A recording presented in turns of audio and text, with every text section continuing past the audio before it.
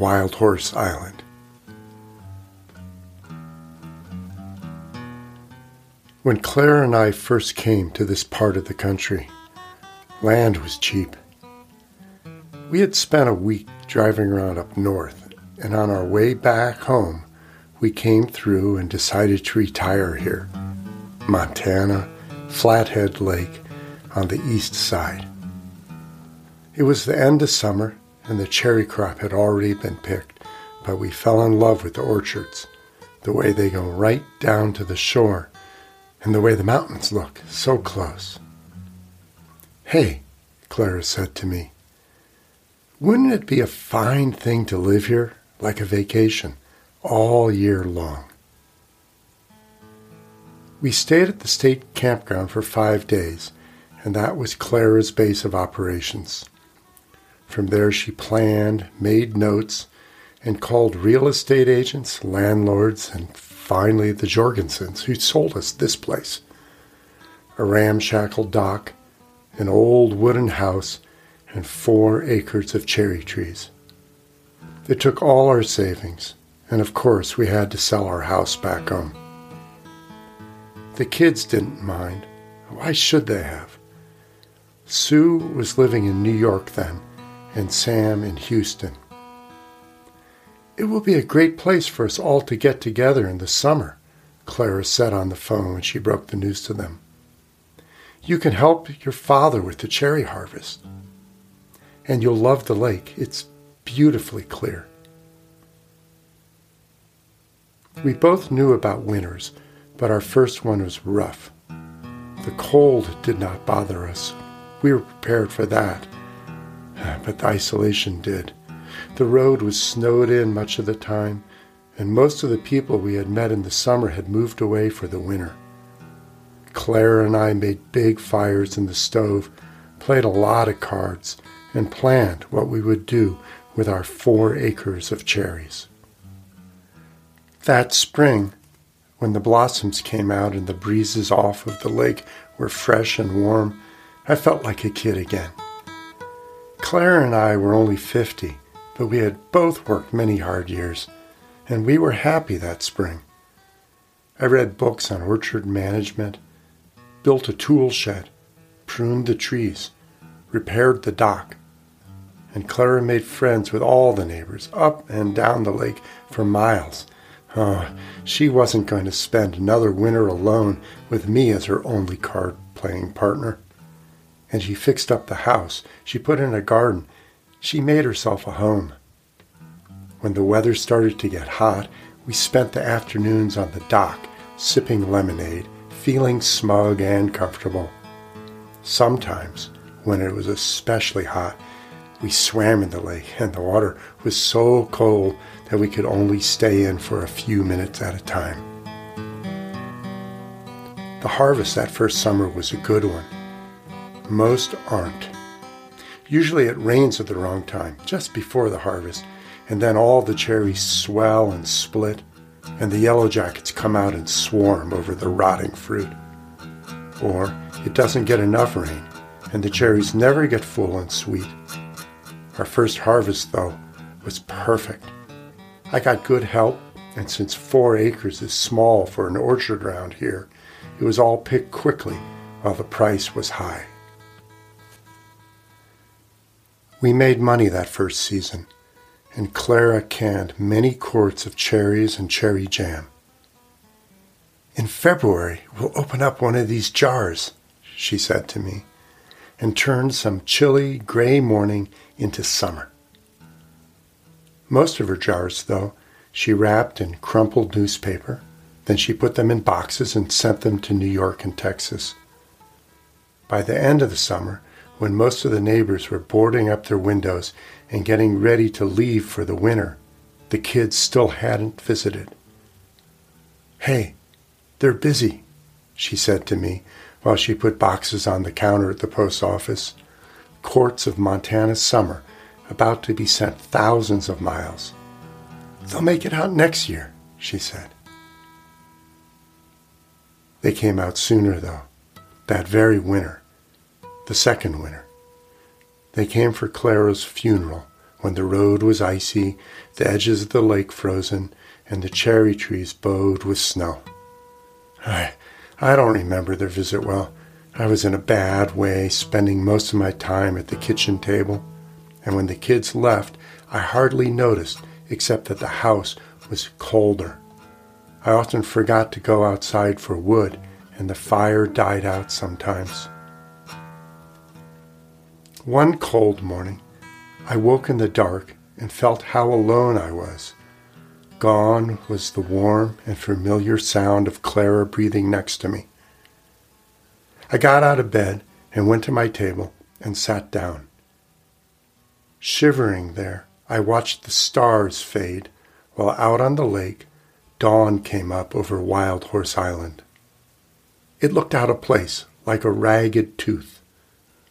Clara and I had planned many times to make the 6-mile trip to the island, but we never went. It was always something we thought the kids would like. Lots of local legends about the place, abandoned mines and homesteads, ghosts haunting certain coves, and the horses. The island had once been home of a great herd of horses, and we were going to go there to explore, rent a boat, take a picnic lunch, look for the horses, and then go back again with the kids. But we never did. Things got in the way, small things, like the weather and the wind, that seemed to stir up the lake into a rough sea each time we got ready to go.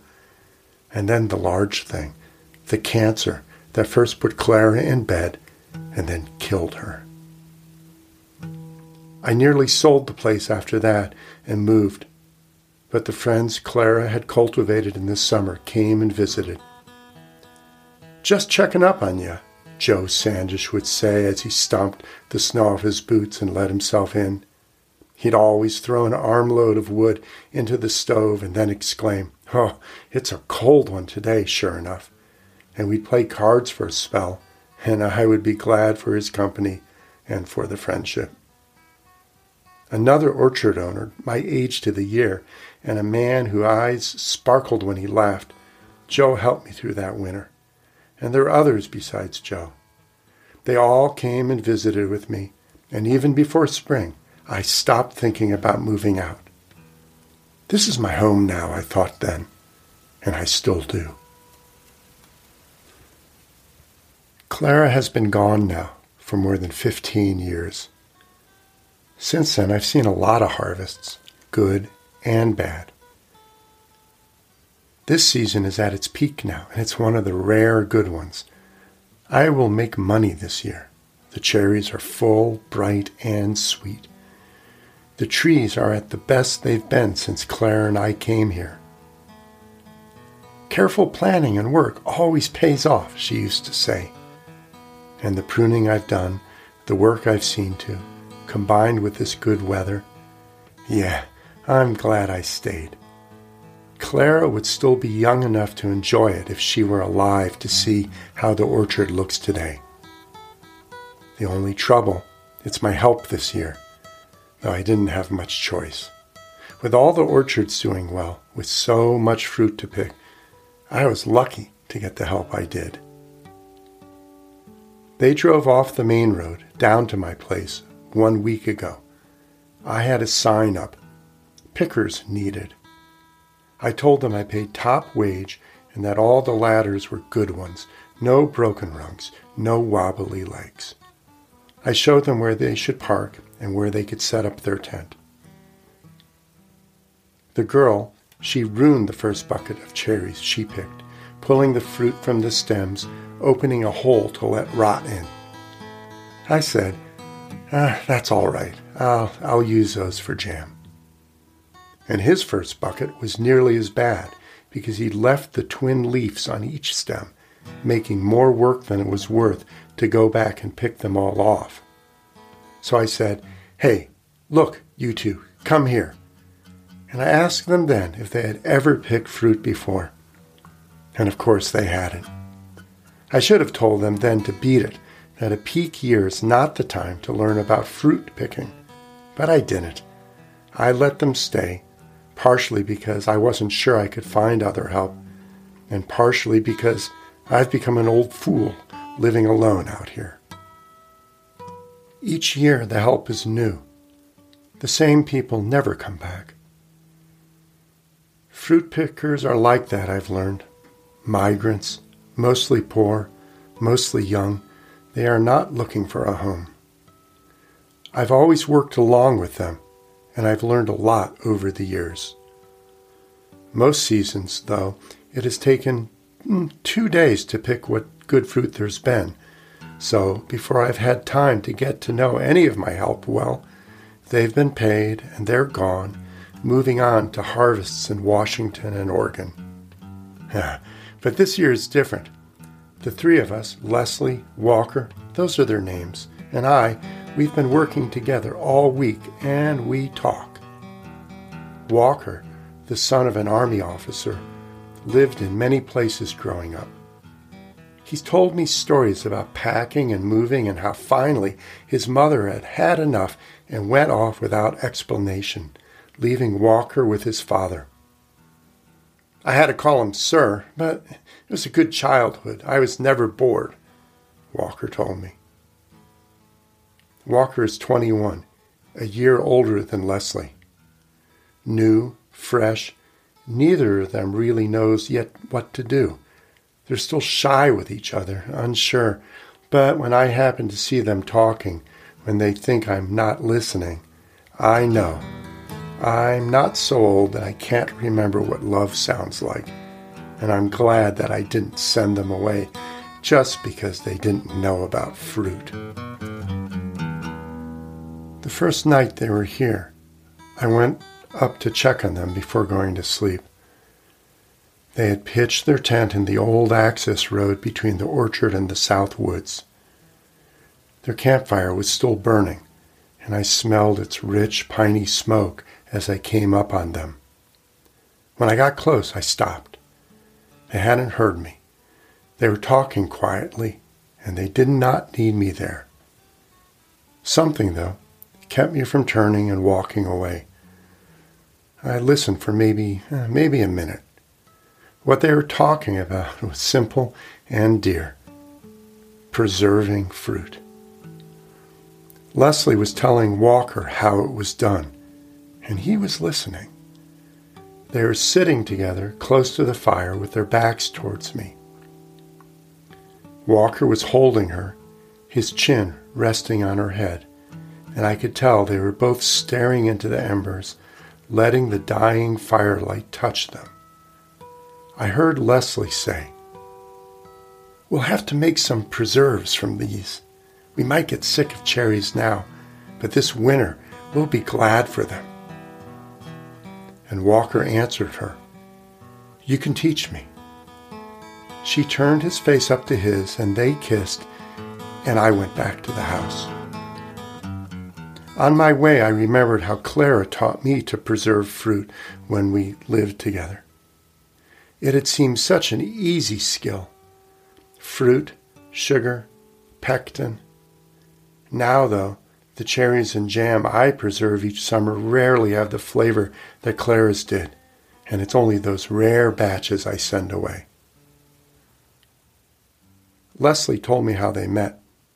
About a month ago, in Missoula, she was awakened by a strange sound. She looked out her bedroom window, and in the backyard, half hidden under a hedge, was Walker, wrapped in a green sleeping bag, a pack next to his head, snoring loudly. He was obviously a bum, she told me, as she reached clumsily for cherries with one hand, clutching the ladder with the other. So she called the police. "It was a stupid thing to do," she said, smiling and climbing down the ladder to empty her bucket. "But I didn't have the nerve to talk to him myself." She watched from her window how politely her backyard bum apologized to the policeman who woke him up, saying that he did not mean any harm and was just passing through and had been tired. Then she listened to the cop telling Walker how sorry he was to have to ask him to leave, but since someone had complained, he had no choice. Well, I figured if this guy could make a cop feel guilty, then he couldn't be a bad person. And besides, I felt rotten, Leslie said. So, as the police car slunk down the alley and as Walker was just swinging his pack on, Leslie called out to him and took her turn at apologizing. They talked for a while. He was on his way to Seattle to look for work. He had a friend there. Then she invited him inside for breakfast, and that's as much as she told me. Later, though, Walker mentioned that coming up to Flathead Lake for the cherry season had been his idea. He had convinced Leslie to quit her job. She deserves better, he said to me, than to work for next to nothing inside all day with an idiot for a boss. I laughed then and said to Walker, well, at least here she's not working inside. And he laughed too. They've become good workers, actually. They pick fruit slowly because they're new at it, not like the workers who've been traveling the harvest line since the time they were born. Leslie and Walker pick slowly because they are still in awe of the fruit, concerned with each cherry. And of course, they're slow because they often stop to look at each other, to laugh, and to take swimming breaks in the lake, rinsing the sweat and the dust away. At the end of their second day here, Walker knocked on my door and asked if I had tools and lumber. He wanted to build a frame to hold the large cherry boxes off of the ground so the fruit wouldn't have so far to fall, and that way fewer cherries would get bruised. That was a good idea, and he had it built before dark, and I realized then that the boy was no bum. And yesterday, he sketched a plan to bring lake water up to the orchard, drawing the details of a small windmill, telling me that I could build it cheaply with mostly salvaged parts. As I listened to him, I remembered how he had watched the sailboats on the lake and then asked if they were out often. And I thought he was only thinking about sailing. But my neighbor Joe dropped by this evening and noticed how much my crop still needs to be picked. You know, you should hire more workers, he said. The price is going to start dropping soon. Joe's orchard is large. I pass it each day as I drive the boxes of cherries to the shipping and canning center just up the shore a few miles. And Joe's orchard is almost picked clean. He has 20 pickers who nearly run up and down the ladders. I listened to his advice and I agreed, but I knew that I did not want to hire more help, even if I could find it. And Joe, friend that he is, seemed to read my thoughts because he said, well, maybe there's no need to rush. Maybe the price will stay high this year. We stopped talking about the crop then, and both of us looked out across the lake. We were standing on the dock, and the sun had just gone down behind the mountains. The water was black and smooth. Nighthawks swooped close to us, catching the few mosquitoes that come out at sunset. Joe waved his arm, pointing to Wild Horse Island. You know, all my years here, he said, I've never taken the time to get over there. They say there are only 3 horses left. They say they're all mares. You know what? You and I should take a boat over there someday soon. Once, on the phone, Claire and I tried to tell the kids about the island. When we told Sam about the horses, he said, I've seen horses. And when we told Sue about the ruins, she said, there are enough abandoned buildings in New York City. I don't need to see more. So tonight I answered Joe, yeah, we should go to the island.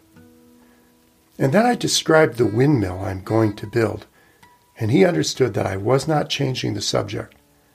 And I talked about my children, how proud of them I had felt, and how disappointed too.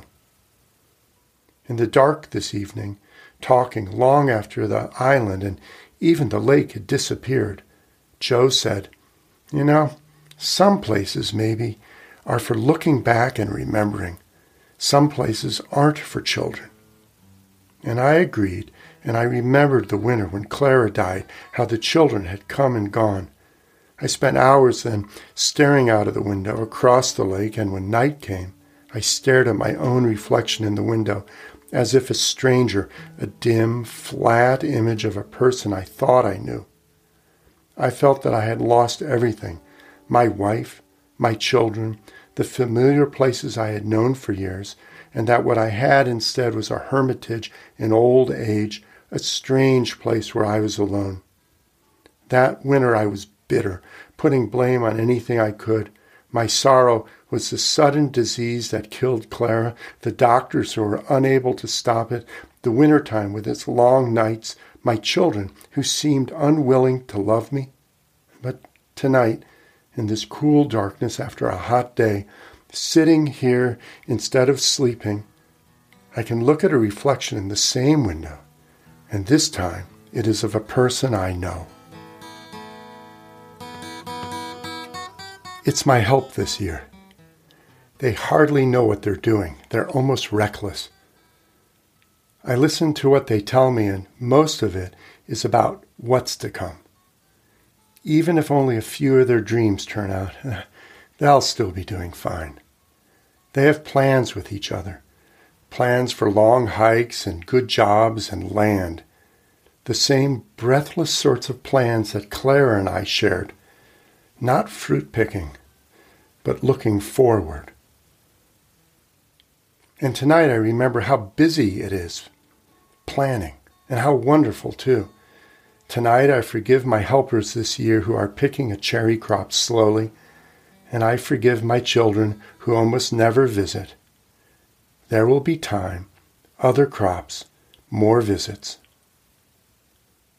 Joe and I are going to the island. That's our plan. I want to find a bluff on it where I can stand and look back. I want to see how this place looks from a distance, from across the water. I want to imagine that Clara might be seeing me in the same way, looking at all I've done, seeing that I still have plans. You've just listened to Wild Horse Island, a Montana Voice podcast. This was a story that was originally published in Red Book magazine. Words and music by me, Steve Saroff.